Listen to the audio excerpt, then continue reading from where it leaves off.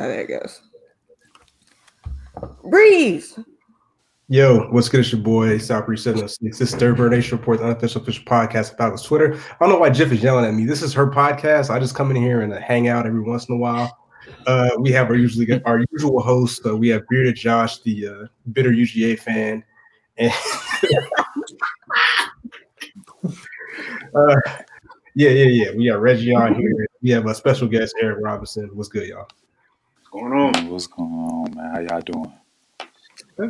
You know what's going on is that we're still trash. We lost again in Falcons fashion. The thing that pisses me off the most, and for full disclosure, I didn't watch the second of this game because I'm, as you see, my name boycotting the Falcons till next year. Like when the official Atlanta Falcons page tweets out a meme before the game with the Spider-Man pointing thing, like that's embarrassing. Like that already sets the tone for what y'all are finna do with, because I ain't watch it. But like when your own franchise knows that you're the joke of the league, what does that say about it? And what do? We do what we're supposed to do. We Falcon ourselves and we do become the joke of the league like we have been for the entire season.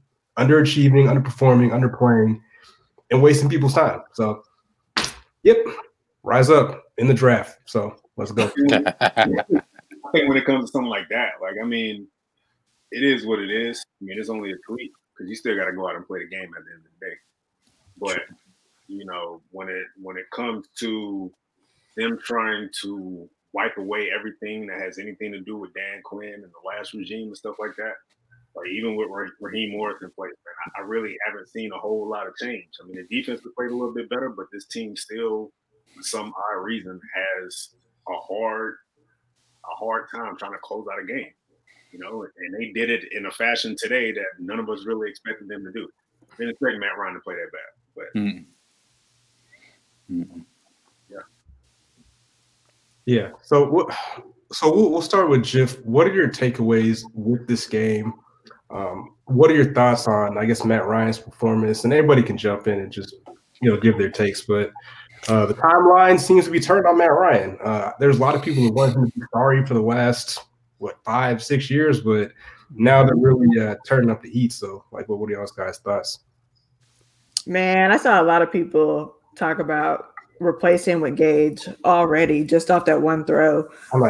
Unfortunately, I could only watch like a quarter, so I don't have much to say about the game, but everyone is turning on him, and everyone is also turning on Julio with his injuries. And it's weird to see, but I didn't see all of the game. I know Eric did, and he wanted to get his takes off on Matt and go in and let have. So I'm going to let him just go ahead and get his takes off on what he saw today with Matt Ryan, because he was pissed.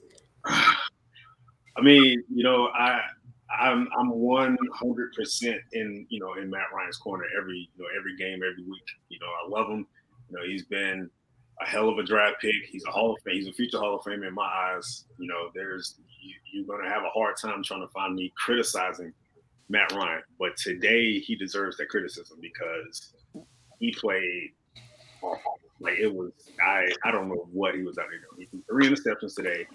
2 of them came within the last 3 minutes, 2.5, 3 minutes of the game. Critical junctures of the game. Both of them also came in Chargers territory when they were driving down the field to either get a field goal by coup or possibly score a touchdown. It's just they've had these moments all year where they put together a very important drive late in the game. Go back to last week with the Saints, putting together a very important drive late in the game, only to just shit it away basically. And today was like, wow, it was just a new chapter. Like last week, it was questionable play calling. This week, it's Matt Ryan throwing, making bad decisions. And I was very disappointed in him and his play today.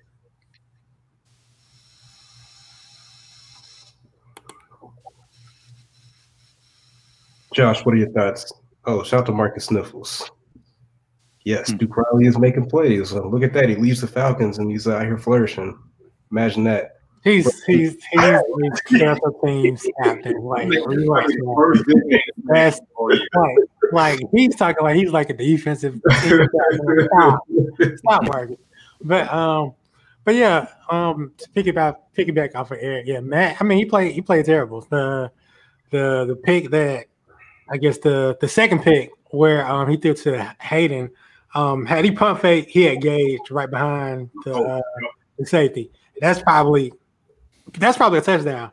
And then like the first one to Calvin, stop calling plays like that if it's not going to Julio. Because again, something like that, you need a bigger body receiver who's gonna go up and attack the ball. I don't want Calvin for that particular play for something like that. So that's like a throwaway. It's like stop doing stuff like that. And then with the last one, not making an excuse, but whoever the right tackle was, he kind of got pushed back, and that caused a bad throw, which made the ball float a little bit, which caused it to get picked off. But yeah, I mean, all around, everyone played bad except for Ito and I guess Gage or whatever. But yeah, Matt, yeah, can't have that. If you go back to that first pick though, if you look at it on film, he actually had Jaden Graham on the corner route, and I think he had enough because I believe it was a play action, so he had enough time to pump fake and get the safety to bite to Calvin and hit Graham over the top. Now I know we don't like really drawing up plays for Jaden Graham, but he was wide damn open. Yeah, he honestly he need to be involved as much as we involved Hurts. Yeah, but somehow we don't involve him. Right.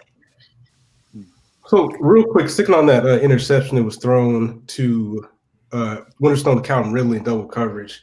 So you're saying that absent of Calvin Ridley, that's a good pass, or you just don't want it going to Ridley? Because the kind of stuff I see in the timeline from the crazy Falcons fans is that, oh, Calvin Ridley's wide receiver number one, he's number one wide receiver, all this nonsense. But that looks like a play that a number one wide receiver, again, it's a tough play, but if he is that quote unquote number one wide receiver that everybody's like, oh, you hit 1,000 yards today, oh, he's tied with Travis Kelce and DeAndre Hopkins, like, don't mention him in the names of those people if you're not expecting him to make the plays those people can make. Because DeAndre Hopkins made that same play with like 4 people. Exactly. I guess a way better defense. Yeah. So, Eric, I'm kind of curious on your thoughts of Calvin Ridley. You know, since you're the draft god, you know what I'm saying, evaluating these people. Like, Ridley is my guy. Ridley's my dude. He's a hell of a pick. But you can go back to Alabama, and he wasn't even making those type of plays at Alabama. He's not huge on making contested catches. That's not his thing. That is the type of throw you make for Julio, not for Calvin Ridley. And I, for one, and I'll say it right here, I don't believe Calvin Ridley is a wide receiver one. I'll be honest with you. Whenever they move on from Julio, they need to have a plan in place because Ridley cannot be the main option simply because of plays like that. Those type of plays where you get the ball with him in space and his after the catch ability is in question because he likes to run backwards, so he likes to run laterally. Like those little wide receiver ones don't do. Wide receiver ones get the ball, they go up the field, get the first down. I don't need you to try to cut across and run around 6 defenders. Yeah, that's the most nerve-wracking thing, man. He loved going east and west, man. I'm like, no, stop. And plays like that, that's how you get fumbles to run back off the middle against defenders. That's how you get hit from the backside and you lose the ball. He's got to be better in situations like that. So yeah, I really appreciate what he brings to the team, but he's not a main number one guy. I'm sorry. Interesting. Reggie, what were your takes for the game? Man, I'm just going through my notes, man, and yeah, man, I kind of figured what kind of day it was going to be, but I still had hope. Man, tackling. That's been a piss poor. That's been piss poor since Dan Quinn has came to this team, man. Even when he got fired, man, I seen these boys like, man, we just letting the running back bounce off of the tackles all day today, man. And that's one thing that stuck out to me, man. I just got irritated seeing that happen. There's no way you should be letting these you get these running backs in the backfield and still let them break off 4 or 5 yards and possibly, more because you can't tackle right. So that was a main thing that stuck out to me today too. So yeah, but we're not tough, man. We need a toughness check, and we obviously not tough. So yeah. I keep telling y'all I can do it. Like, I don't know why the Falcons won't hire me. I will only cost $100,000 and I will get that toughness on this team. I'm tired of my Charmin players. I don't need Charmin players anymore. Yeah. We're just not good, man. Like, and unfortunately, the fans just get themselves in a frenzy, like, with just stuff that doesn't matter. Like, and it's just like they ignore, like I said last week, everything that's right in front of their faces. Like, look, we're not a good team. We're not a good team. We need to do a hard reset. None of this, let's keep Raheem. Oh, let's keep him in here. Oh, Raheem, he had a chance to keep his job until X, Y, and Z. No, Raheem did not. I would keep Raheem as a defensive coordinator. No. Do you not forget last week against Taysom Hill, who can't even throw? I get that.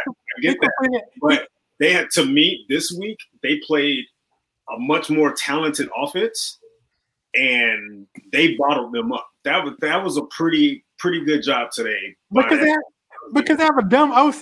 Did you not see how they ended that first half? They have a dumb OC. And to be fair, you're playing a rookie quarterback, so you should look. They're playing a rookie quarterback that was fourth in the league in passing. I understand that, but still, like, the expectation should be, if you're playing a rookie quarterback, you should be able to contain him in that type of way. For me, but we're the Falcons, so we don't do that. So I mean, it is what it is. But the reason I would say no is that, like, when you do a full reset, get everybody out of there. Like, I don't want anybody in there that's familiar with these players, because that just gives them that. You're like, oh, you know what I'm saying? If you're not playing good, maybe Raheem's going to tell me, like, I'm still good. No, I want new faces everywhere. Like, get everybody out there. If they were to, make a clean sweep, I'm fine with that. I'm just saying, if they wanted to explore that option of keeping him, I would rather him be a defensive coordinator, because think of it this way. If you're a rookie head coach and if you're someone like Eric Bieniemy or even Joe Brady, you come into a situation like this, and you possibly can have a guy that already knows his defense, already has had this defense for a few years. Those are the type of decisions you make when it comes to making a strong staff. You already have a guy that's familiar with his players. Now, there definitely needs to be some improvement with personnel. There definitely needs to be some improvement with him as a defensive head coach or a defensive coordinator, period. But that would be a nice fallback option if you were a rookie head coach. I'm not saying they should do it, but I'm just saying, like, if they were, I wouldn't be totally against it. So I guess your point is going to be like a continuity thing, right? To an extent. Because I'm saying that, but I'm also saying they need to improve this pass rush. Big time. Drastically. I'm not going as far as saying let's bring him back and run it back next year with the same guys on defense. No, they need to make a number of changes on defense. Definitely the pass rush. I would love to get another corner early in the draft if it's possible, and definitely a capable free safety. So I'm not sitting here saying just bring everybody back on defense next year. Absolutely not. Okay. But he would be a voice in the locker room for that defense that, to me, I feel like they can work. Fair enough. I'm of the scorched earth mindset. Like, hey, cool, Raheem, I hope you get a shot somewhere else, but let's get some new faces in this organization to make some changes. So, but I mean, we'll see soon. We only got a couple more weeks of Falcons misery to deal with. But 3 more weeks. 3 more weeks. Yeah. Has the draft stuff updated yet? Because on the site I'm using, I still haven't seen us really move up any. It's probably not going to update until tomorrow. Okay. So it usually doesn't really update till like after the Monday night. Yeah. Okay. So being that the draft is kind of your area of expertise, let's just say, for argument's sake, the Falcons finish with the 5th overall pick, right? Yeah. You see that we have a lot of pressing needs. I think that some of the needs on offense, or some of the issues with the offense, can simply be fixed with getting rid of Dirk Cotter, like, first and foremost, right? Absolutely. So if you're looking at it from that viewpoint, it's like, all right, cool, we got something going for us, and we can get that going together. Matt Ryan hopefully does not continue to play like he's played this week, which is his worst game of the season. You could probably argue. Mm-hmm. So, like you said, you'd like to get a corner early. So we have the 5th pick. What do you think we should do, or what would you do? So 2 questions. What should we do, and what would you do if you were the GM with that power? You should get the best defender on the board. Best defender or best available player? Best defender. Okay. Because there's a possibility the best available player may be Jamar Chase, may be a quarterback in that situation. Mm-hmm. I think they just need to get the best defender on the board. And even if that means getting a guy like Micah Parsons and reshuffling the linebackers a little bit, I'm fine with that. Micah Parsons is the difference maker. It's just getting the best defender on the board. I'm cool with it. It doesn't matter which level, which position. Okay. So you wouldn't trade down? Ooh, I would love to trade down. I'm never opposing trading down because this year is going to be a good year where they have a number of picks because of the comp picks. I think right now they have either 6 or 7 draft picks, and they're going to have roughly about 3, maybe 4 comp picks. So they can walk into the draft next year with about 9 or 10 picks. Trading down would, of course, add some more. Of course, add some more picks on the back end in the future. And this is a draft where I think they can afford to trade down and still get someone that they really, really like.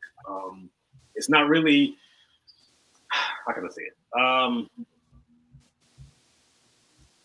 It's really an offensive heavy draft, in my opinion, especially early on. But I think this is an opportunity for them where, especially with a new regime coming in, they can be a little flexible this year with the draft. Yeah, and I think it kind of goes with what you were saying, that with the people that make the choices of personnel, if we trade back, that's great. But if they don't hit on the picks, it don't matter. So hopefully we can improve in that aspect because we need a lot. We need like an infusion of talent. Mm-hmm. You know? Like we need players, we need bodies. So right. So I think taking the best defender would be the best option there. Now, I'm not going to close the door on it. I do think there is a possibility they may walk away with a quarterback in round 1. Round 1? Round 1? I think it's possible. Fields. I want to see the hierarchy of the Falcons draft quarterback. So here's why I say that. So right now, I think all of us can be in agreement when we say we're probably going to have Matt for another 2 years? Yeah. Yes. Why not get a guy now and groom him for 2 years? Because that makes too much sense. That's why. It worked in Green Bay. Yeah. With Aaron Rodgers. And they did it again with Jordan Love. I mean, with Aaron Rodgers is a different situation because he's one of the all-time great arm talents. You know what I'm saying? Like, and Brett Favre. But none of us can sit here and say that they needed to take a quarterback last year. They didn't need to. That's fair. They did it. They did it because they have that cushion, which is Aaron Rodgers. They can afford to do so. I'm not saying that should be the main priority for the Falcons, but if they were to walk away with someone like Zach Wilson in round 1, I would not be opposed. I would not be against it because taking a quarterback, let them sit for 2 years. I'd rather go that route than for them to draft a guy and start him as a rookie from day 1. I don't love that decision. I think teams do that a little too often. And if you look at some of the teams, Patrick Mahomes didn't start his rookie year. Patrick Mahomes sat. Deshaun Watson sat. It's not necessarily the greatest option, honestly. And I don't want the Falcons to go through that because if you go to a situation where you're a rookie quarterback and your rookie quarterback fails, that can set the franchise back for a long time. Ask Cleveland. Cleveland has had a rotation of rookie quarterbacks come in from Brandon Wheaton to Manziel to even Baker. And they're still trying to get, their legs under them as a franchise because of the fact that they haven't had a stable quarterback for I don't know how long. Yeah, same with like the Jaguars and things like that too. Right. So. Right. Okay. And I know Josh wouldn't want Justin Fields though, because he. If it's not Trevor Lawrence or like you said, Zach Wilson, I don't want to touch him. No. Why not Justin? Why not? Because he's black. No. I want a legit question from y'all. Answer from y'all. What is Justin Fields doing differently than what JT Barrett did, than what Troy Smith did, and what Cordell Jones did? What is he doing differently than those other quarterbacks did? He's not turning the ball over as much as JT Barrett did. Ha! JT Barrett was a walking turnover. But Troy Smith wasn't. Troy Smith wasn't making game-breaking plays. He won the Heisman. But come on, let's be honest. Who really remembers the fact that he was a Heisman winner? There really wasn't much competition that year. You want to go back? We can go back to that year. It's still no competition. What? We can go back to that year. He won the Heisman, but he was also a 6th-round draft pick? Yeah, which is crazy. Yeah. Won the Heisman, and then he was like a 5th, 6th-round pick. But my thing with Justin, what is he doing against good competition? His best competition this year was what? Indiana? Indiana. Really going to use this year over okay, we saw last year. We saw what he did when they played Clemson. When J.K. Dobbs went out that game, Justin was pedestrian. So now he's not a good quarterback. He never was. Wow. See, this. We I don't know, Josh. Okay. Black quarterbacks. No. He's Michael Vick. He's a good talent. He's a good talent, but he's not what y'all think he is. Even when at Georgia, that year he was at Georgia, and he came in and mop up dude against Auburn. He didn't look ready then. Oh, yeah, he wasn't ready then. Absolutely. He's not what y'all think he is, man. I don't want him here. I don't. Because he's black. That's why. That's why Eric transferred. That's why he transferred. He coded that over his head. It wasn't that. Which I feel was a smart decision because there's no way in hell he was gonna play over Jake. Jake was okay, but if you go, you knew what you was getting into when you signed up. Like you literally saw Jake take this team to a national title, and you think you gonna come in and start over him? What sense does that make? So you did okay, but you didn't oppose bringing him on though, did you? You didn't oppose bringing him on though, did you? No, but at that time, I'm thinking he's going to be like, okay, yeah, I'm not going to play that much this year. But after Jake leaves, this is my show. I'm thinking he's going to come in with that type of attitude. Now that he's trying to get to the league, man. I'm good for Fields. Bye. Gone. He was trying to get to the league, man. That's the reason why he left, man. That's fine. Go to Ohio State. After you decommit from Pitt, go to Ohio State. Don't waste our time at Georgia. Yeah, he's a 3-year guy. I don't think he was going to stay around for 4 years. No, as a 5-star quarterback, no. So that's why I was like, I mean, like you said, I get what you're saying, I get what Josh is saying, but we all know that's the reason why. In my opinion, that's why I think he just was like, you know what? Okay, y'all gonna stick with Jake? Cool. I'm gonna holler at y'all because I'm just trying to get to the next level. So that's my reason, and that's my little 2 cents. Right. So, I watched like 3 this year, Marcus. How many did you watch? Yeah, I don't know. I would like to put a bookmark on this conversation because what if the thing is, what's the worst that could happen? He could suck. Guess what? We'll get another high pick who's be sorry again. You know what I'm saying? But I don't want that. Like I want a championship, man. I do not want to. I understand that, but that's most likely not going to happen next year. Right. Happening next year. No. I get that, but if we draft Justin, we're not winning a championship anytime soon. How are you winning with Zach Wilson? I would trust we're winning one with him than Justin. There's no logic to that. What is the logic? He doesn't like again. Yes, Justin is balling in Big Ten, but again, he's not doing anything different than what we've seen from Haskins. So let me ask you, how much did you know about Zach Wilson before this season? I knew a little bit last year. Gosh, please lie to the people. No, I'm not lying. I knew very little about him last year. So what has he done this year against elite competition? He hasn't played elite competition. If we want to do that, I mean, but you will want him though. The best team he's played this year is probably Coastal Carolina, and he struggled in that game. Now I love Zach. I do. I think he can. I think Zach can be a good quarterback at the next level. That's what I'm saying. That's all that I'm saying. But I don't think Justin will be. That's all that I'm saying. But why? I think my point is, why would you say Justin won't? But you're sitting. But you believe Zach will. I mean, Zach hasn't played nowhere near the level of competition that Justin had. I'm saying that Justin won't because again, he's doing nothing different than what we've seen that any other Ohio State quarterback has done for the last 10, 12 years. He's doing the exact same thing. Put up body numbers against trash competition, and he's gonna be a first round pick. You just don't trust Ohio State quarterbacks. People. No. Black quarterbacks. He does not trust. No, I don't think they haven't put up any good quarterback. Name me one. Name me one, Giff. Let me find that episode that we did where we had to come to Jesus on why Josh hates black quarterbacks. And yes, it has to do with I pointed that out the other day on Twitter. Now I caught that trend too, dude. Like it's something about you and black quarterbacks. No, I love Deshaun Watson. I love Patrick Mahomes. I love Russell Wilson. I love Lamar. Y'all want me to like people like Cam Newton? He's not good. No, I'm not.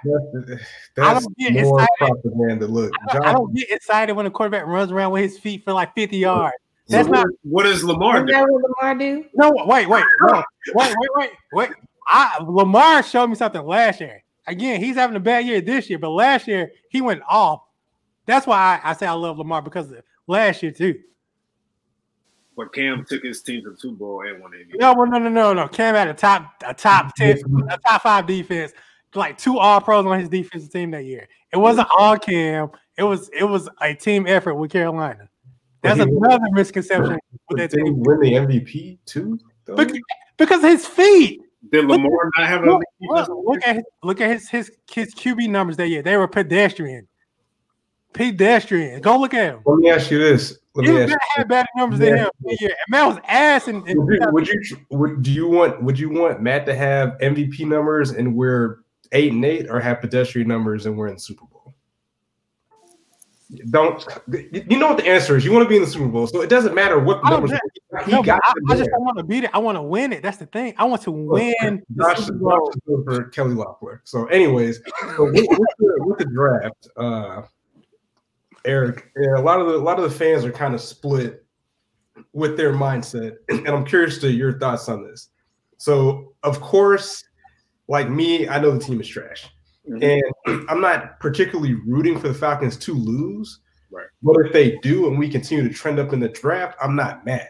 You know what I'm saying? Right. So, what is your attitude towards the mindset of, I guess, quote unquote, tanking? Because it's not really tanking, but it's like, hey. We have pieces on the team, like we said with the offense, right? Infusing more talent is only going to help the team get better quicker. So, like, what are your thoughts on us having a potential top 5 pick versus winning essentially meaningless games? I hate tanking. I hate everything about it. I'm a competitor, man. I play ball in high school and I play semi-pro. I never hit the field thinking like I'm going to purposely lose today. I hate everything. And I'm not saying we are. We're sorry enough to keep losing these games, but I mean, that's I don't expect them to win another game this year. Like this is their best shot of winning the game. Now, I don't think they're going to go out next week and just lay down to the Bucs. They're probably going to play. They're probably going to play with some pride, but they're not going to win, in my opinion. But as far as fans who want them to like go out and shade points and tank on purpose, like, nah, man, you not. Nobody's going to do that.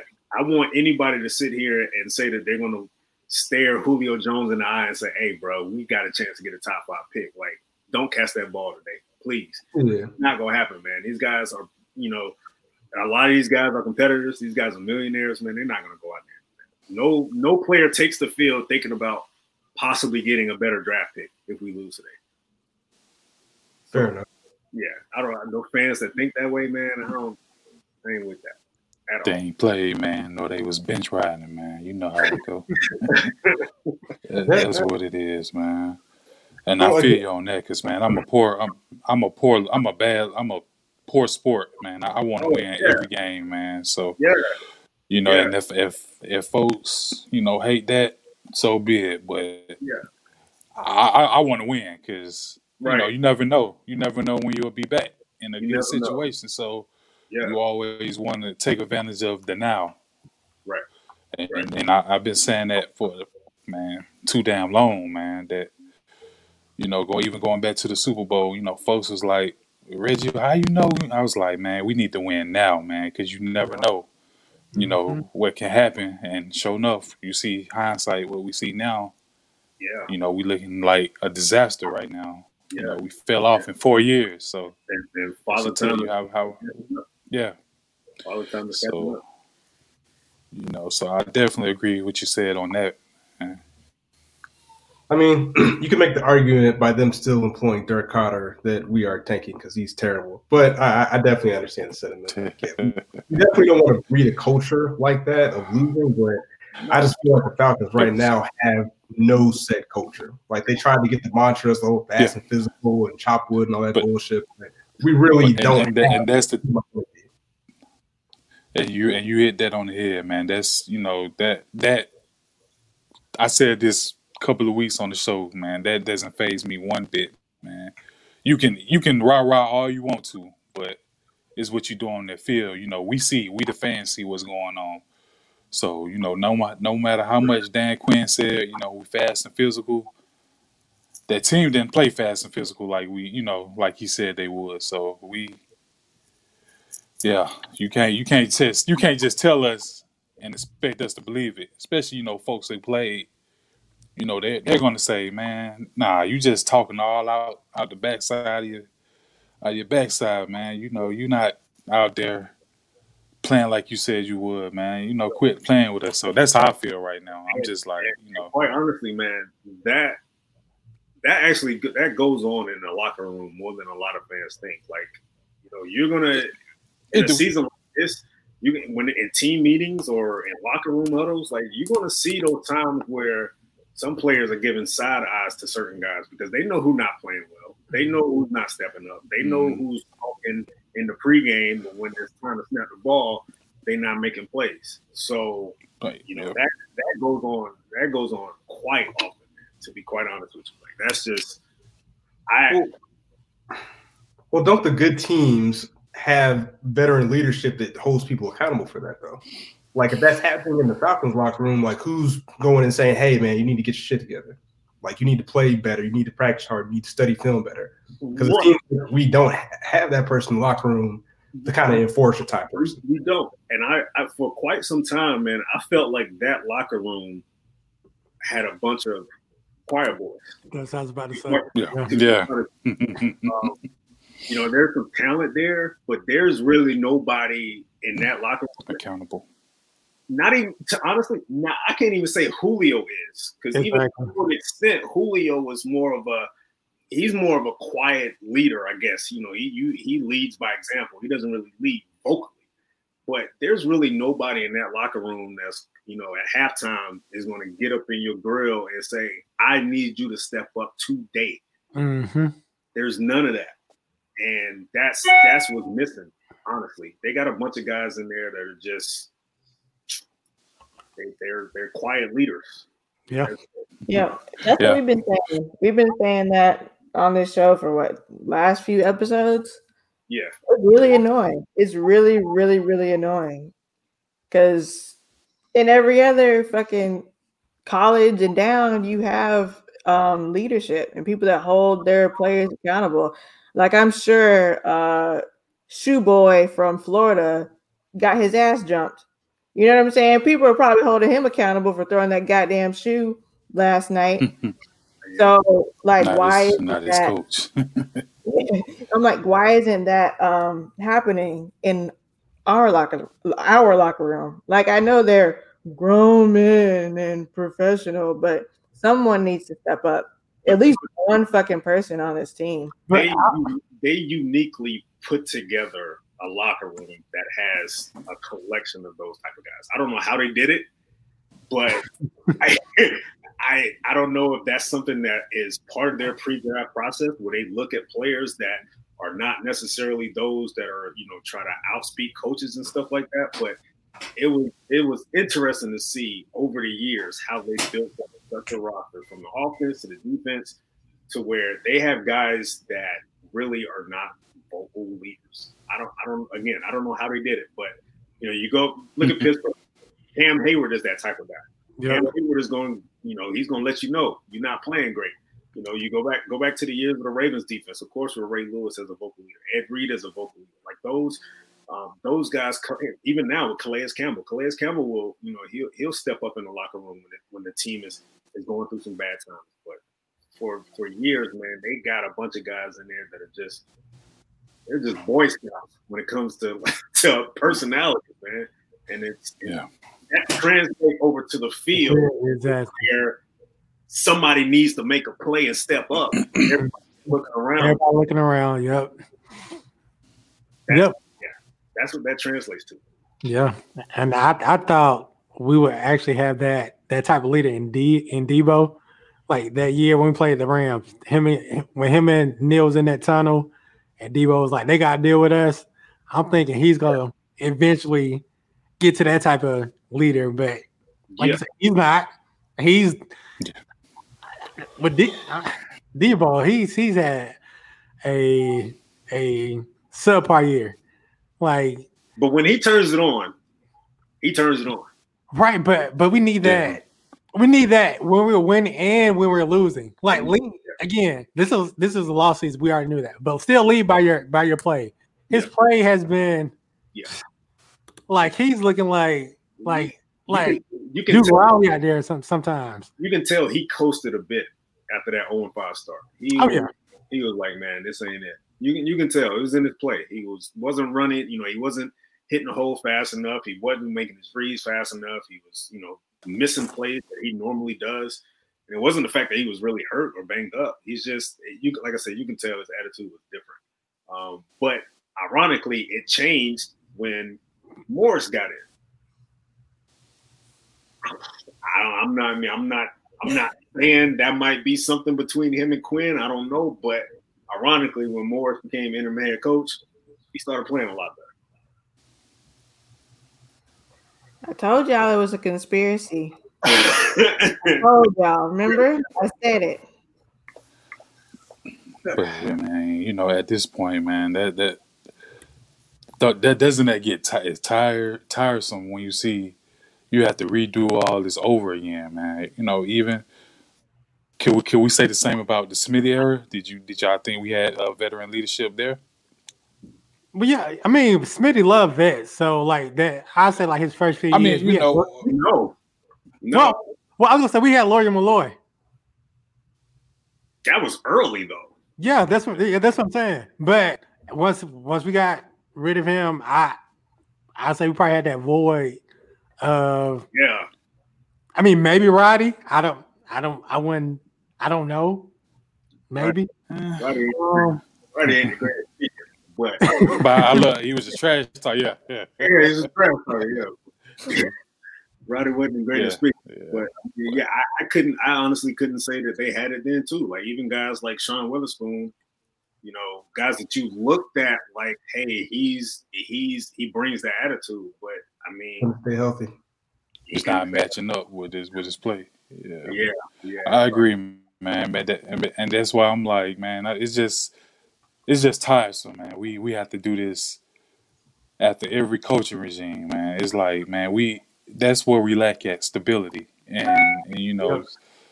if somebody got to, just put a stop to it, and that means going up to the top, above the coaches and the front office. So who I'm pointing at. I'm starting at Mr. Blank. So I mean, I'm not blaming him, but at the same time, he does have to have some kind of criticism for these guys. I don't know. That's just me, man. But he has to have some kind of blame for what has happened over the past few years, right? Like, I mean, thank you. Yeah, he can't avoid these bullets too. Like, it's just. Oh yeah, no doubt. Come on, man. Like you literally ran it back after the team went 1-7 last year. And made that stupid video explaining your stupid fucking decision. Yeah. Oh my God.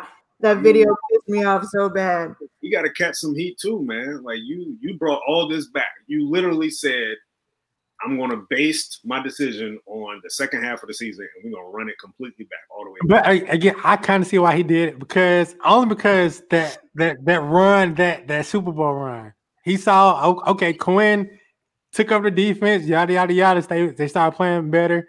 We take off and go to the Super Bowl. Okay, if I run him back and give him a clean slate with a full year, maybe he could do it again. So I could kind of see why he ran him back with Quinn this year. So, but I agree. It wasn't smart. Why he did it. I listened to a podcast earlier this week that involved, Steve Weiss, and he was talking a little bit about the Falcons head coaching search and their GM search.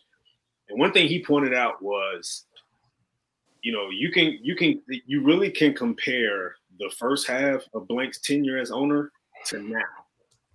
Now, the first half of the tenure, there was no tolerance. Look how quick he got rid of Jim Moore. After Jim Moore took them to the NFC title game, he got rid of him very quickly. He was, when it came to, Bobby Petrino and his garbage ass, he wasn't putting up with that either. But now he has a lot more of an emotional tie to the team, and it translates over to him not really seeing the bad when it's quite obvious. That was a bad year last year.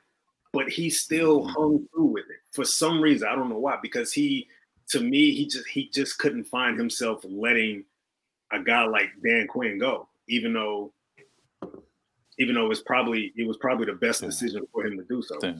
I think Dan Quinn does the same thing, man. Hey, you can tell Quinn and Dimitroff, they were trying to do anything possible to not move on from Tack McKinley, to not move on from Vic Beasley. They hung on the players that these guys they're bad. Like and I think that type of attitude started from Blank on down. Like they have this emotional tie to the team where they can't move on for some reason. It's so hard for them. But I think the reason why Quinn didn't really want to move on from Vic initially, because you gotta think, this is my very first pick of my head coaching tenure. This is my baby, basically, in a sense. So I don't want to move on. And the coaches have ego. So if he said, okay, I got to cut Vic, then that's going to show other people that, hey, you were wrong on this pick. Like, and that, again, with a coach, he don't want to look bad in front of his peers or whatever. Right. So that's why I say it took them a minute for them to be like, okay, Vic, you got to go. Well, shoot, man, he had to really do that because Vic was making his own self, not to go back on that time, man. He was just making his own self look bad out there. I agree too.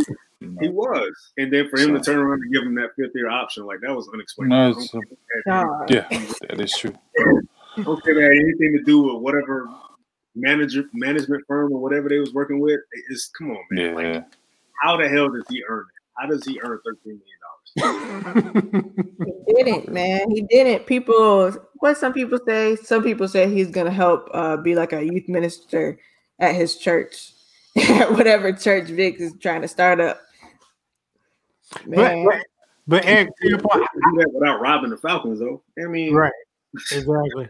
But Eric, to your point, I think Blank is kind of getting back to that no nonsense type of thing, because even with his comments about the new head coach of GM, when they brought up Matt, he was just like, well, it's up to them, basically, if Matt is still gonna be here.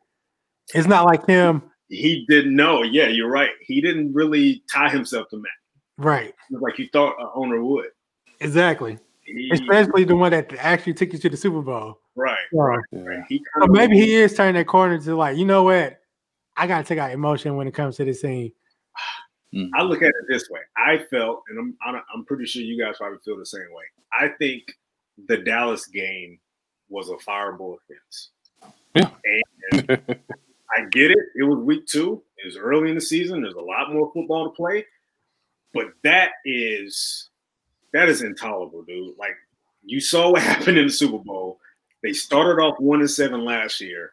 And then for them to lose a game like that against Dallas, and for him to not move on, it raised a lot of questions with me. And, the snowball just kept rolling down the hill for him. And then they ended up starting off 0-5. And at that point, I felt like, okay, if we see a change, it's probably going to happen during the bye week because that's something blank.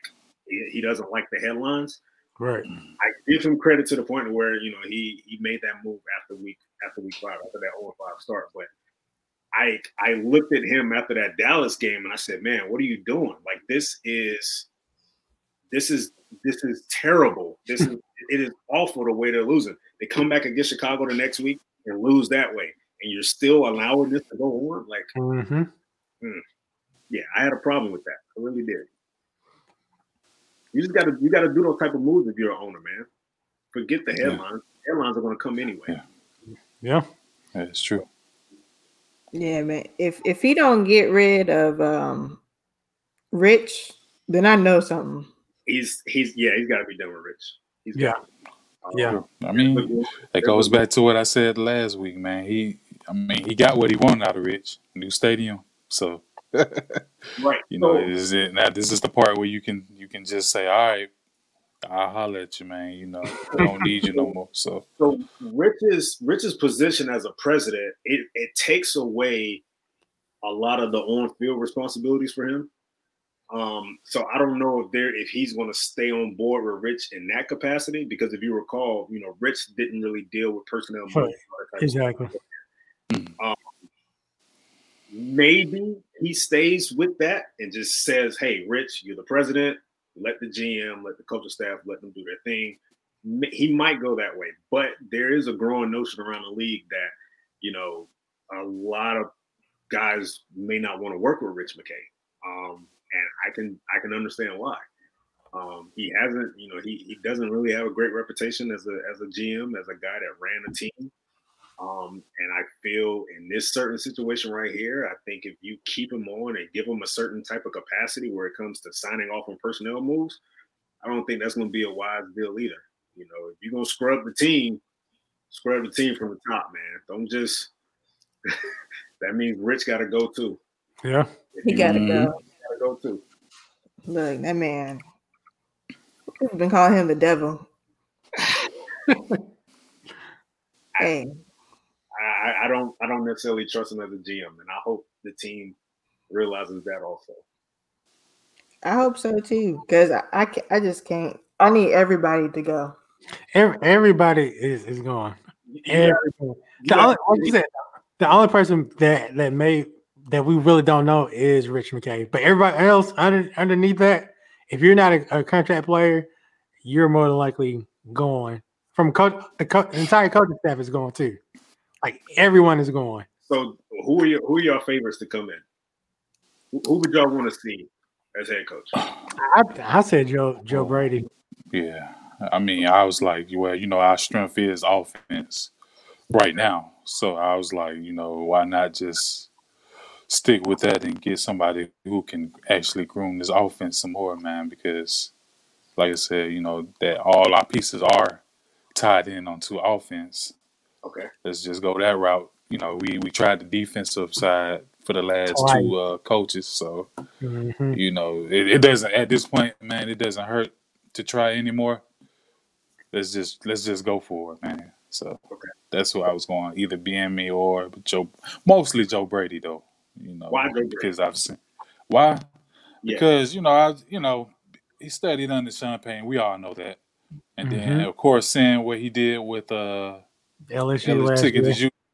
And I was like, before tonight's game with I was like, man, imagine him and Matt in the same, running the offense. I think, we could do some special things with Matt and Joe Brady, So that's why I was, always on his board. So the first time young head coach 1 year as an offensive coordinator don't scare you guys? We got to start somewhere, or we're going to get retreads, or like, again, I don't want to go to defensive coach route again, because we did it twice and we still could have fielded a competent defense. So it's like, how many times are we going to do it? Why not? Oh, okay. All right. Let me ask y'all this question. Are y'all believers in the fact that I guess an offensive-minded head coach is the better decision for a team because I mean, I know you can sit here and say like, hey, stick to the strips, but I mean, I would say yes in a sense because again, the Eagles had his coach. What's his name again? Doug Peterson. Doug Peterson. Yeah. Does he have an offensive background? Yeah. Okay. And we got Andy Reid. Sean McDermott in Buffalo has the defensive background. Yeah, but again, their offense just matched the defense this year. Like last year, Josh Allen wasn't playing like this. So I would rather just kickstart our strength and just bring in the coach from there. Like how Reggie just said. Brian Flores in Miami has a defensive background. I don't know, man. With this, right? Like, I'm just like I really don't see much. I think it's just. I mean, right? It's no, just. I get what you're saying, but again, Mike Smith, he came from the Ravens. We thought, okay, a guy with Ed Reed, Ray Lewis. Think that. Okay. I didn't think that. I was thinking, okay, he's going to get us a decent defense for a change. That's why I was thinking. I didn't think, okay, he's going to get us another Ed Reed, Ray Lewis. I'm thinking, okay, we're finally going to have a decent defense. And then we've got Quinn. We're like, okay, we're going to get a decent defense because this guy just came from Seattle. Yeah. So it's like we keep going this defensive head coach route, and it still flames out, and it bites us in the ass. Okay. That's all I'm saying. Yeah. Look, I don't know. I don't pay attention to that shit. Okay. Give me somebody who knows what the fuck they're doing. Okay. But that's what it all boils down to, man. If like I said, I mean, yeah, Joe Brady is my preference, but at the same time, man, like I'm at this point in my life, I just want consistency, man. Like that's true. I don't want to be. We the Falcons are consistently inconsistent. I've been saying this for a long time, man. I don't want to be that no more, man. We shouldn't have to be that like that anymore. So I want a guy who, if it has to be an offensive guy, so be it. If it has to be a defensive minded guy, so be it. But from top to bottom, man, I really want a tough team, a team that can grind it out, with grit. I don't care about pretty wins. There's no, it can be a pretty win, ugly win. I don't care. A win is a win in this league. Exactly. All I want mainly is to be able to say that we have a tough team, and then eventually, hopefully, somewhere down the road, we can host a Lombardi, man. That's mainly my reason, man, because I really want to see how it feels to be a world champion. I know we all do, but listen, we're not getting there with what's going on right now. So yeah, if it's a guy that can actually go out there, manage the clock, put his players in best position, right. Get off the field on third down, I'm with it, man. I don't care who. I just want to win. Like I'm like win now, right? Been like that for a while. So look, when we ever win a Lombardi, even if I'm 80 fucking years old, there is a high chance I will go streaking down Northside Drive. Nobody's going to be. Yeah, we don't want to see that, man. I would call the police myself. We don't want to see that. But yeah, I just feel like we just against the clock, man. Like I said, that goes back to me. That went back to me going back to Super Bowl year. Folks thought I was crazy. It's like, man, nah. I just got a gut feeling, man. It's just stuff that's gonna happen that, I mean, I'm not talking crazy or nothing. I'm just saying, we don't know where we'll be in the next 2-3 years. So, like, let's just go ahead and get the ball rolling. So that's just my philosophy, man. You were correct, but some fucking loser decided to lose it all for us, for a quarterback that's injured right now. No, he benched him. He benched him. He's not injured. He just benched him. Well, good. Because ass too. Everything you did to us is gonna come back to you tenfold, you fucking bastard. And he lost again today. In these streets. Y'all really have it out for Kyle. Yes. Fuck you. He cannot come to the state of Georgia anymore. I don't care if he has a game here. He cannot come here. Beat his ass. And whoever comes. So who's more welcome, him or Bobby Petrino? Oh man! Look, I'll take Shanahan is welcome. I know Josh and Lethal are against it, but Bobby Petrino cannot step across any Georgia line, man. It's my ass, man. Bobby can take us to the Super Bowl and then just all of a sudden start calling bullshit. Man, so Bobby Petrino gonna always stand in the locker room and say, "Hey, bro, I'm leaving." Yeah, that's a sucker move to me. Man, he didn't do the same thing. Shanahan took a job after a great year. Great year, yeah. That's what offensive coordinators. That's what offensive coordinators do. No. That's what offensive coordinators that come here do. They get 1 or 2 good years from Matt, then they just run off. Leave us. Next coaching gig. I hate that. Stop using Matt. But you know, Shanahan been trying to be a head coach for a while, though. For a long, he's trying to follow him. Yeah. Fuck him. Honestly, if he played his cards right, he could have been coaching his head coach of the team. Hey man, it was always. If they would have won the Super Bowl, Quinn would have had a statue downtown, and he would have been the coach for the next. Yeah, he would have got a lifetime. They would have never got rid of him. Yep, it would have got a lifetime extension. Yep, exactly. Just like they would never got it. I don't blame Shanny, but for a head coach to write a letter to players and saying I'm leaving for damn Arkansas, bro, like no, that rubbed me the wrong way. I can't stand him. Wait, but not Shanahan saying, "Oh, I didn't want to run the ball because I didn't like the way Free was in the hole." That don't rub you the wrong way. Oh, I'm mad. No, I'm upset about that. And losing a playbook. Who loses the playbook? Well, still though, even though he lost it, we put up 28 points on him. Wait. No. We put 21. We put 21 because Robert had to pick 6, and then on top of that, not only does he lose the playbook, he go after we lose that game. This man goes and meet up with Belichick 2-3 weeks later to go over what he did wrong in that game. Like, who the fuck does that? I mean, now that part I agree. I mean, that you know what you did wrong, but I was spitting in their faces like everything. But still, Shanahan is not even. Shanahan can go to hell. Haven't we all quit a job in that some form of fashion? I mean, I've written emails and letters. Let me hush because I'm applying for jobs right now. But then again, this is different. You know, the league is different, man. You know, everybody can't. You know, you can't compare these to average Joe jobs. So he didn't even ride out the entire season. He did it. He would have just rolled out the final 3 games. I understand that he's a quitter. But for the fact that all the BS that Shanahan did towards the end of his career here, I can't rock with that. I cannot. You like Lethal said, you lose your playbook on media night. You meet up with the coach that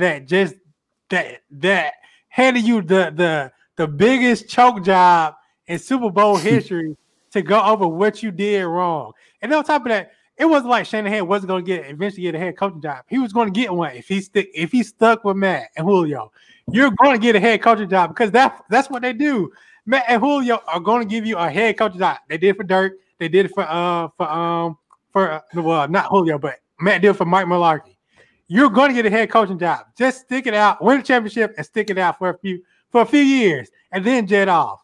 That's all that I'm saying. Well, yeah. Shanahan gets blamed, but also the guy who hired him, added him on to his roster. I mean, I'm pretty sure you heard the same call as Shanahan was giving it out. Man, you could have did a better job. Then that's where the end for Dan Quinn came with me, man, because I was like, man, you could have overrid that, man. The head coach that has never stepped in and said, "Hey, that's not what we're doing." Yeah, that's why I say you can't. But again, with that, if I hire you to do a particular job, why do I need to override you? This is but there was situation. Yeah, and you see, I'm trusting you. I'm trusting you to again, like you said, you put up 21 points. We balling. We killing these boys. I'm trusting you to continue to do what you're doing. Gosh. But at the same time, use situational. If you are OC and I'm the head coach and we're in the Super Bowl and you calling BS plays, I'm coming to you. I'm saying, bruh, run the football. I don't care what you want to call. Run the football. If my quarterback is saying that, why do I need to come and reiterate what he's saying to you already? But you hear the quarterback saying, "Why are we running the ball?" And then, but it's a trickle down effect though, because what Matt says. What? No, I'm saying Shanahan here's Matt Ryan. Why are we running the ball? Why does Quinn need to come to Shanahan and say, "Oh, we need to run the ball"? If we hear the quarterback saying, "Why are we running the ball?" Because obviously they wasn't running the ball, so I guess he needed to hear a second voice saying, "Bruh." He said a second voice. Nah, man. If I got full of shit, man. If I got to take the playbook out your hand and take your headset off, I will. But run the damn football. I'm the head coach. Yeah. This is gonna be that one game where I'm gonna step on your toes. Yeah, exactly. Like you got them this far, but you see everything messing up, like starting, and you see the Patriots have the momentum. So why are you still trying to stop? And your defense getting tired. Hey, if I'm Dan Quinn, I'll become the offensive coordinator. Give me the playbook. I got it. I'll call it from here on out. Run the football. Like I'm just saying. So that's why I say, everybody hates Shanahan for it, but at the same time, it goes above him too. Like, you gotta, as a head coach, sometimes you're gonna have to just use that override power, man. Especially like Eric said, in a situation as this is the biggest game of your life. That's what makes the whole thing even more crazy, because again, it's like Shanahan is this genius when it comes to offense, but when it comes to situational football, you can't just run the fucking ball to milk this clock. In the most basic aspect of this game, you can't do thing. And that's probably why he did it in San Francisco, because he had nobody tell him no. So no, that's what he is. I mean, he's a choker. He's a choker, and it rubs off on us. But at the same time, man, like Eric said, going back, the defense is gas, man. There's no need to go out there and do a quick 3 and out. I agree. So at some point, you got to look at the clock and see, and you got to keep a mental image in your head, man, as to where you are in the game. Like, yeah, man, my defense out there just gasping for air, man. Yeah, that's all. But that's all it boils down to, and that's why I said Dan Quinn had to go, and of course Shanahan was leaving by default. So even as an expiring head coach like him, like those are the little things you should be looking at to see. Like, okay, I see our defense is struggling right now, so let me make this conscious decision right here to say, hey, you know what, we're gonna pound the ball today. Exactly. Right here. That's what head coaches do. I mean, I guarantee you, Belichick got in McDaniel's ear and said, "Hey, dude, this is what we're doing. I don't care what you say. I don't care what Tom says. This is what we're doing." You're right. Yeah. And look, for everyone who's listening, all right, let us know if you're Team Lethal and Josh on this situation or Team Reggie and Eric. Clearly, you're gonna be Team me and Josh. Y'all mad at the guy that brought the best season in Atlanta. Exactly. I can do without that as long as we hold the Super Bowl trophy. I don't care if it's the best season, as long as it ends with a Super Bowl ring. I don't care if we the 7th best offense in NFL history. I don't care for that. Long we could be the damn 12th best offense of that year. As long as we hosting that Lombardi at the end of the year, that's all that matters to me. Y'all ain't no ring on his finger. All right. Let Petrino I mean, but again, it's not. Yeah, again, it's solely not on Shanahan though. So that's what I was trying to say. It is. He gets a healthy portion of the blame, but it's not on him. It is not. He gets 65. How about that? 95%. 95%. What I just said? Didn't I just say 95%? And Dan Quinn getting 5% of that blame, then something wrong, man. Something wrong. Why you a head coach? I said what I said. Okay. Now we got crazy people talking. Well, they are all crazy. All right, Julio and these injuries. People now want him on. They want him out.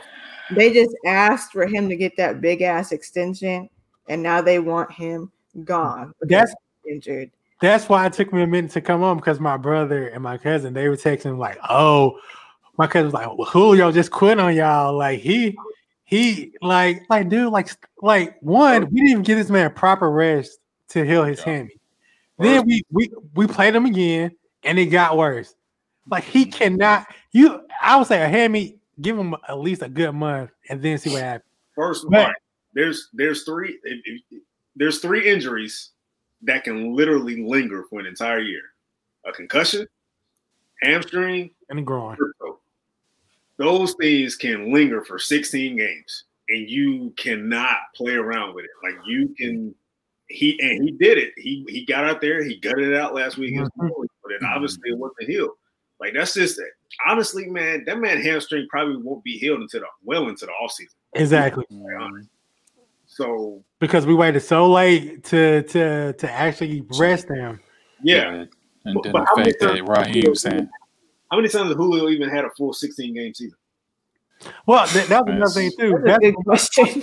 That's what my brother and my cousin were saying. They was like, well, we got him pay Julio $20 million a year. And when was the last time he played a full season? I would pay him $20 million a year. He's the best receiver in the league when healthy. Thank you. Yeah. Thank you. I'm just used to the fact that he's not going to play 16 games. Yeah, right. And that's the thing. You know, I'm like we've been conditioned even when he came into the league. You know, you saw it. But you didn't see it. His rookie year. But yeah, you know, and then as the years went on, you was just like, oh, well, you know, we expect this, you know. Yeah. But as long as he goes out there and perform, which he does when he's, like you said, when he's healthy, he goes out there. And of course, don't let him get to the playoffs, because you know he turned on God mode. You know, he turned those sliders. Yeah, and that's literally what I was. My bad. That's what, I'm sorry, John. I didn't mean to cut you, but that's my issue right there. I was like, man, go ahead. I just want to get. That's all I wanted for us to do to get Julio to the playoffs, because we know what's gonna happen when he get to the playoffs. Damn, the injury, exactly. He's gonna go out there and kill everybody. Exactly, and that's what my cousin's saying. He was like, well, over the last 3 years, he has like 17 touchdowns. But I'm like.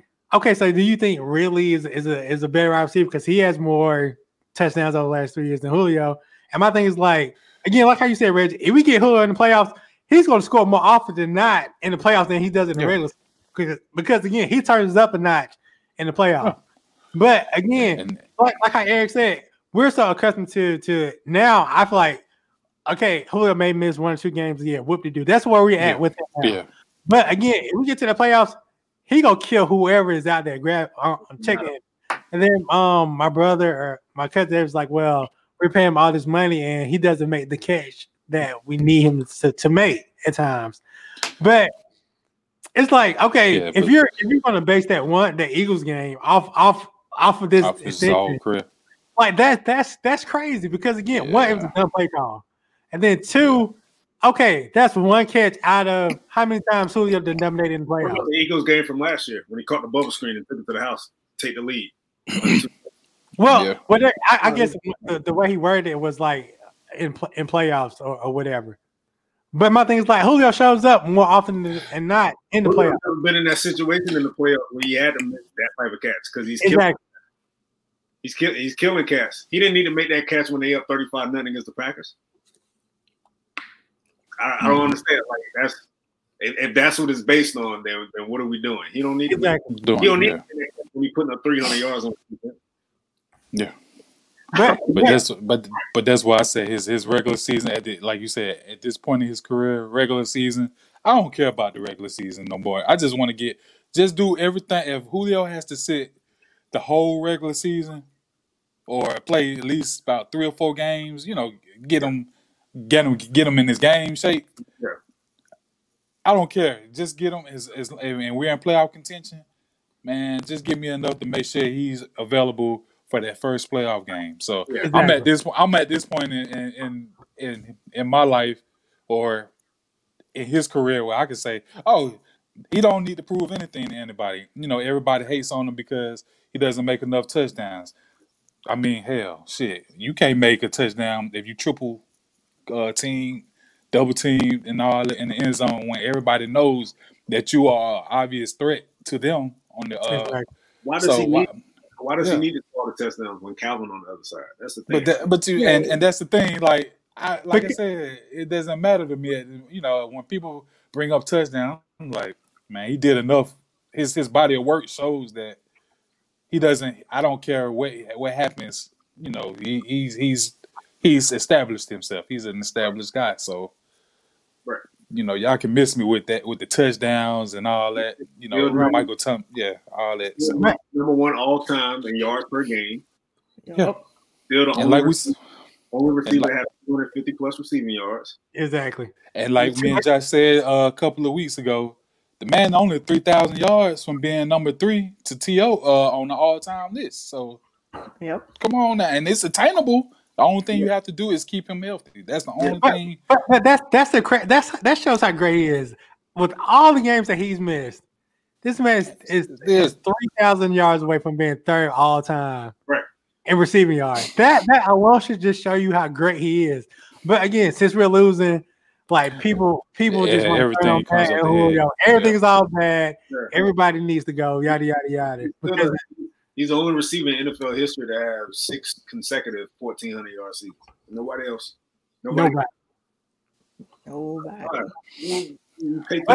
but folks like to pick and choose what they want to be mad about. So that's why that's the irritating part, though. So last week it was Julio. People were turning on him. This week is Matt. Next week it may be someone different. I mean, this is what we have to expect when we have a losing season that we have this like how we have now. He still can get a 1,000-yard season this year. He has 770 yards. Yeah. Oh, dang. He's still close. But honestly, I mean he could, but at this point, man, I don't want to see him. I don't. I just want him. I just want to, like I said, he doesn't have to prove anything to me no more. He done everything that he possibly could do. So I get it. They want to sit him. That's fine. I understand. It's also, I think it started, because I remember I said a few weeks ago, in a year or two, with the new GM, when they open up these contracts, look at these contracts. You remember I said this on the podcast last time. I think folks kind of ran with it. I was like, there's gonna be. I don't think Julio is gonna retire with one team. That's just my opinion. I think he does eventually play with one more team before he does call it quits. But I think when I said that, I think people kind of ran with it and kind of said that, Reggie, it's like, oh man, get rid of Julio. Nah, I didn't say get rid of him, but at the same time, I'm just being. It's a realistic point. There's going to probably come a time when they'll be like, well, especially looking at his injuries, they're going to say, well, dang, they're not thinking like us. They're going to be like, well, dang, he hasn't been on the field for a guy who's supposed to be our number 1. Exactly. So I'm like, man, look, I don't want him to go. But at the same time, I realistically, we see it happen. There's very few players in the league that actually stick with their one team. So, same for Matt. I don't want Matt to go, but they're facing against time, or in this case, their performance is not matching up with, how they're getting paid. That's what I'm thinking, and they're gonna eventually be like, well, we're gonna, as soon as we can ease some of this cap hit off, we might rethink your position, and see what we can do with that. So, yeah, that's just my little 2 cents. But at the same time, man, I don't want Julio to go. Well, I guess I think we can say a lot of that depends on what happens next year, right? Yeah. When it comes and that, yeah. Go ahead, man. They have enough of a makeup where a coach can come in and say, hey, there's enough here for me to win now. I mean, I got a veteran quarterback. Yeah. I got a nice duo at receiver. I got a veteran with offensive line. I got a couple guys on defense that I can roll with. Like, I can fix a few things here and there, and we can win 10 games next year and get back into the playoff picture. Yeah. I think a lot of that may depend on that. Like, Julio may actually see it and say, hey, we're really not that far. And to be quite honest with you, I mean, I know getting a new head coach and GM is a great task and responsibility, but they're really not that far away from being a playoff team. We're in the playoff talks right now. We at company coaching right now. Yeah. So if we get a legit coach, I feel like we're back in the picture next year. I feel like that. I feel that way too. I mean, of course, there still needs to be some personnel changes. Right. Yeah, exactly. Exactly. But, and that's the first and foremost thing. What happens after that last game, going into the offseason? Who do we pick, and who do that head coach pick for his staff? So that's where I'm like, that's the biggest thing coming up right now is who Arthur Blank picks as his head coach, and who do the head coach pick as his staff members to make this team. Because we definitely can do it. We just gotta. It just depends on who we getting on the personnel wise. I mean, I think there's a few names that we can for sure say is probably not around next year. I think Ricardo Allen is one of those guys. Oh yeah, yeah. You can't say his name around me though, man. We don't say his name, man. We just say 37. That's they don't. I can't. I can't say his name, man. I'm not saying, man. Like I'm not saying his name, man. You're right. He's definitely on my list of gone. So. Yeah. Rico, I still love you. Okay, forget them. All right. I mean, you still love him. I like him as a person. He's just back there. He's not contributing to the defense in any shape, form, or fashion, man. Like we can't have any emotion. Do you want to win, or do you want to just be a fan of liking players? We want to win. Not there yet. But I mean, see, that's the part of realism of having to, have to face the music, man. Because I want to win. So I'll face the music. I'm just not ready today. No, it's to the point where it's like I see why Smitty just had Rico on the practice squad, because and what is he doing? Like, he had that one good year or 1.5 year. He peaked a long time ago.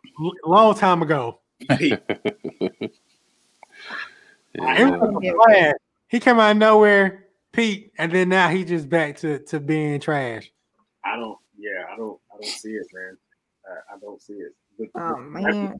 With the type of responsibilities that he has on his defense, you need a guy, honestly, that needs to be a difference maker. You need a guy that can really flip a game, because you're talking about a position that you're going to see plenty of single high safety look, and you're really going to have to have the athletes go from sideline at the drop of the hat. And I can't get, if they were playing a scheme that incorporates a lot of deep 2-half coverage, he might be serviceable, but no, man, I need a guy back there that is he's gonna make quarterbacks second guess. Yeah, exactly. So yeah, this just sucks. I think Rico would be a great coach too.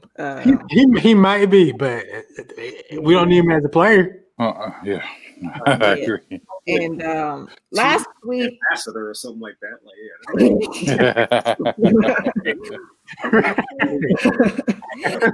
Man, so last week someone asked me why I'd be making faces at stuff that I shouldn't be making faces at. It's not about what they're saying. It's about what Marcus is saying in the comments. Right. So I read the comments while they're talking to see what I should put on the screen. And he says the most asinine shit. So that's what most of my faces are, reading his fucking comments while they're talking. So Marcus, get off of here. I just told him I was gonna unban him, and now I just can't wait till the Colts lose if they make the playoffs. Marcus, hey man, yeah, Marcus is a little troll, man. Yeah, Marcus is a troll. He's a Colts fan and a Falcons fan. Don't worry, man. Phillip Rivers gonna let you down in the playoffs, dog. Don't worry about that. Yeah, just get him, Eric. Don't worry about that. I'm just waiting. Phillip Rivers will have that moment in the playoffs. I don't fucking wolf you right now, okay? You're getting on my nerves in these comments. All right. So next week we have a game, and shout out to whoever this is. I'm not 100% sure how I'm supposed to say your name, but whoever you are, you've been in these comments like this whole time. So shout out to you, and you're a Bucks fan. All right, we're gonna answer your question. No.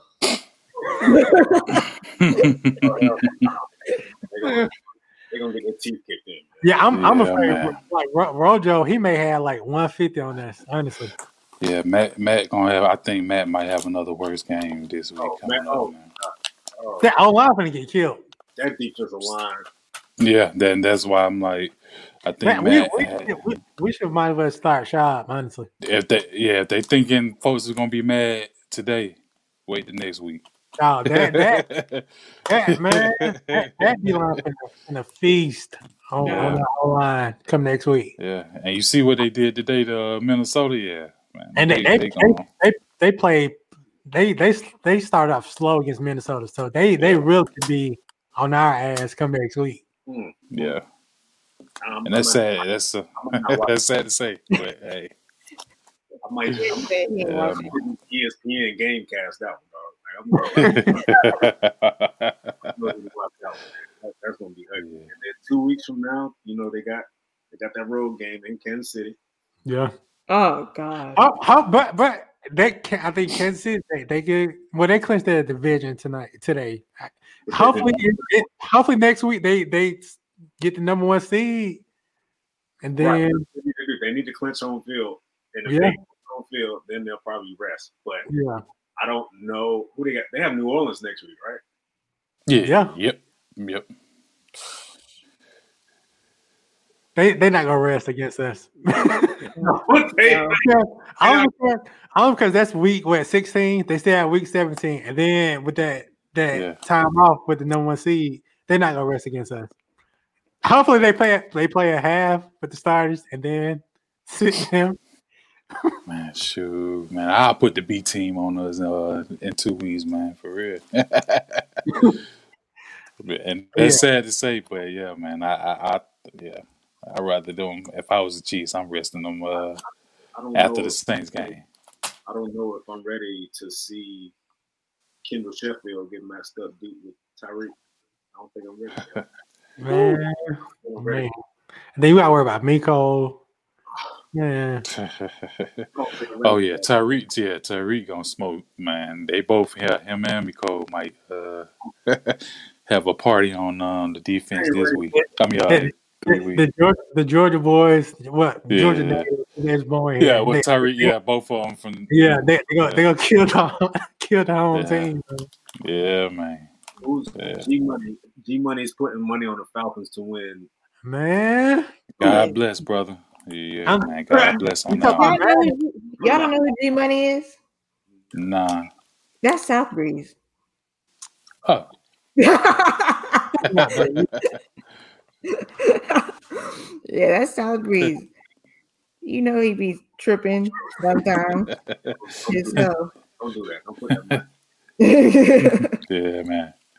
Like I said, three more weeks and we out of here, man. 3 more weeks. Yeah. I think the offseason is going to be a lot more exciting. Yeah, and that's sad, and that's where I'm like really where I'm at right now, man. I'm just like I'm ready to just see what the offense, off season is going to bring, because that is the most intriguing storyline right now that we have. It's going to be interesting. It's going to be interesting to see if y'all out there are going to watch this game. Let us know. I don't know if I'm going to watch it, especially with my fucking streams acting up all the time.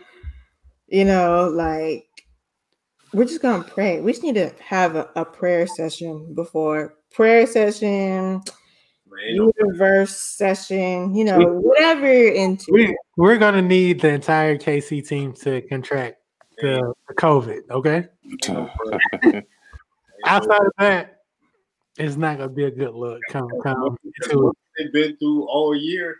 There's no prayer that's going to save this team. Exactly. Yeah. Because as we see, Raheem is just as incompetent as DQ is. This has been a historic season the way that they lost these games. They ain't no way. Yeah. That's crazy. Josh, you need to answer Marcus's question. Yeah. If he asks this shit again next week. I wear dad hats, okay? They're one size all. I'm not wearing that straw hat, Marcus, okay? So pick another hat and I'll wear it. Josh lost a bet to Marcus. And now he has to wear a Colts hat. I told him that I wasn't going to eat any more sweets for the rest of the year. So on Thanksgiving, I had we could say the equivalent of 2 full sweet potato pies. Jesus. Wait, hold on. You ate 2 pies by yourself? Maybe. Damn, bro. Yeah. Look, man, I love sweet potato pie, man. Okay? It was there. You remember the Jamie Foxx episode? It was like, It was like that.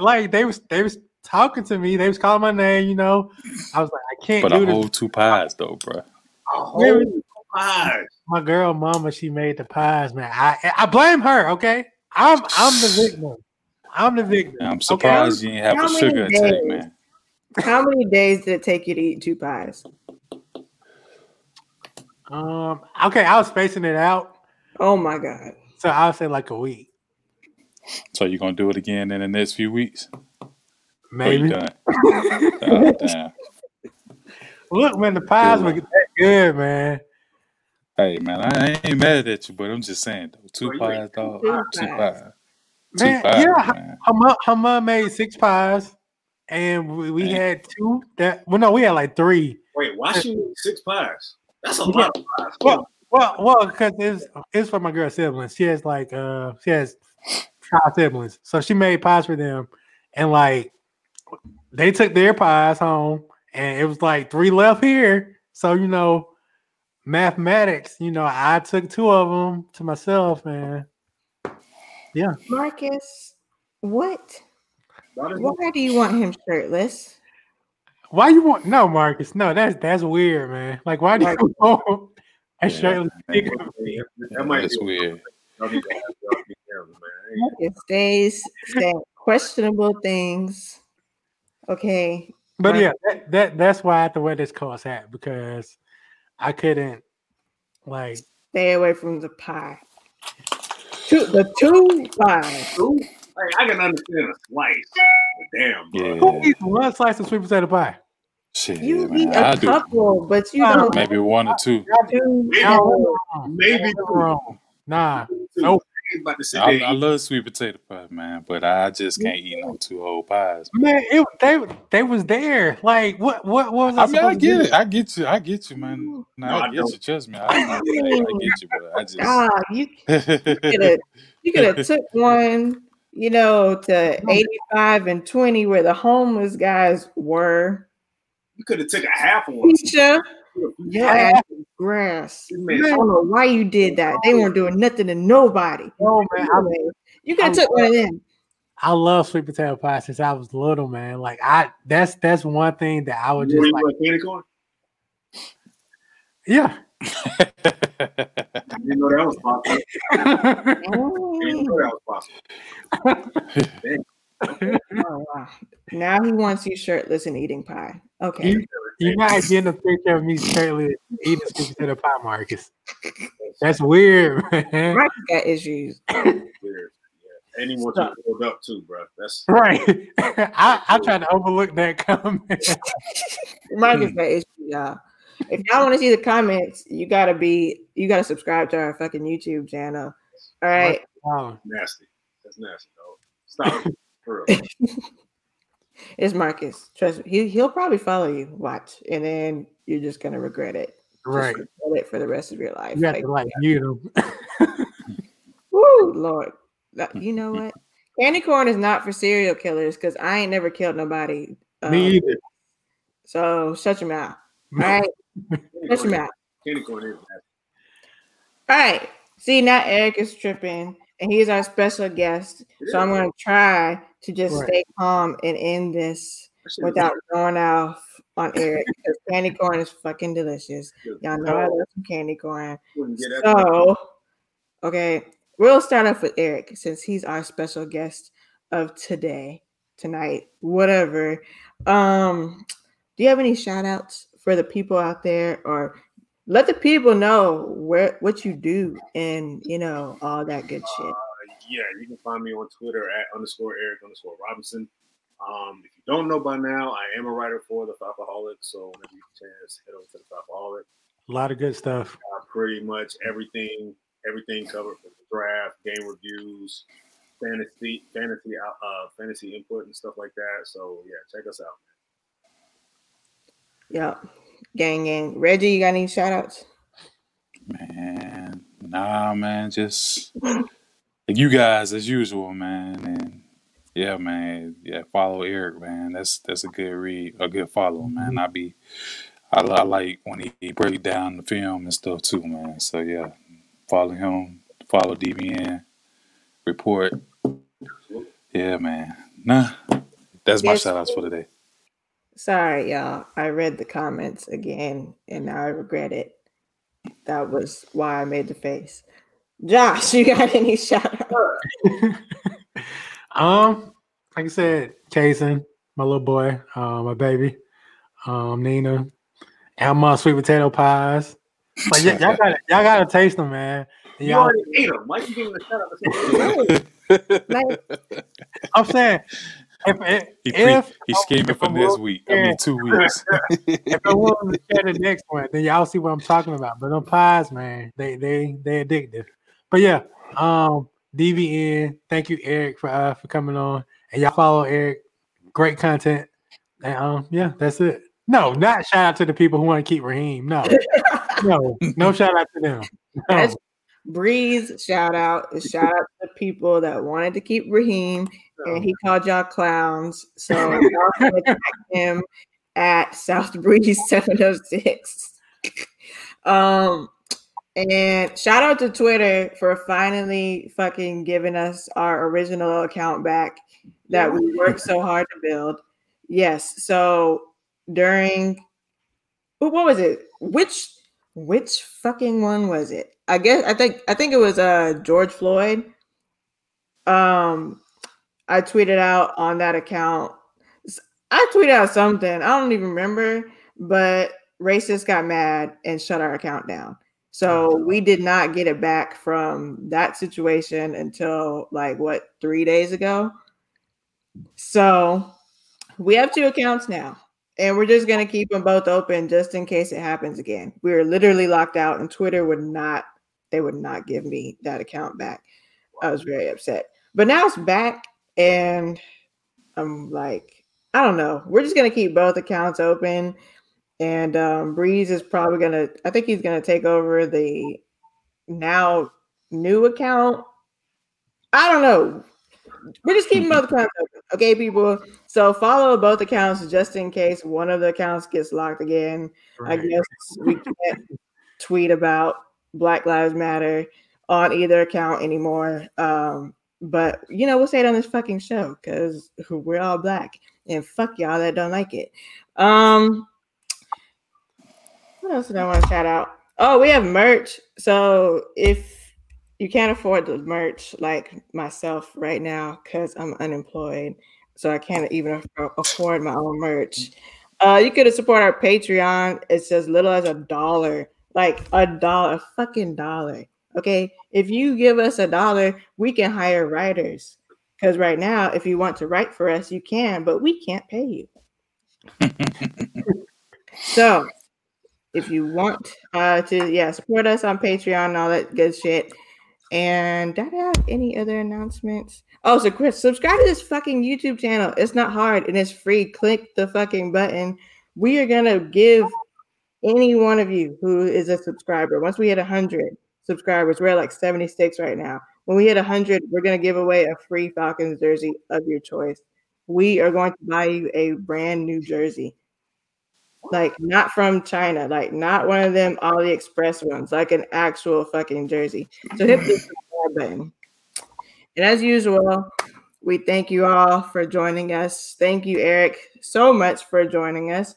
I really didn't think you would join us. That's why I never asked you before, because you'd be like famous and stuff, and we just try and do our thing, you know what I'm saying? We up a little bit, but I really, really, really appreciate you for coming on. I know South Breeze does too. He's somewhere in the comments. He probably loves it. And thank you, Reggie, for joining us again. Josh, he's always here, whatever. And on that note, Georgia, fucking vote. God fucking damn it. Vote. Okay. Now we're out.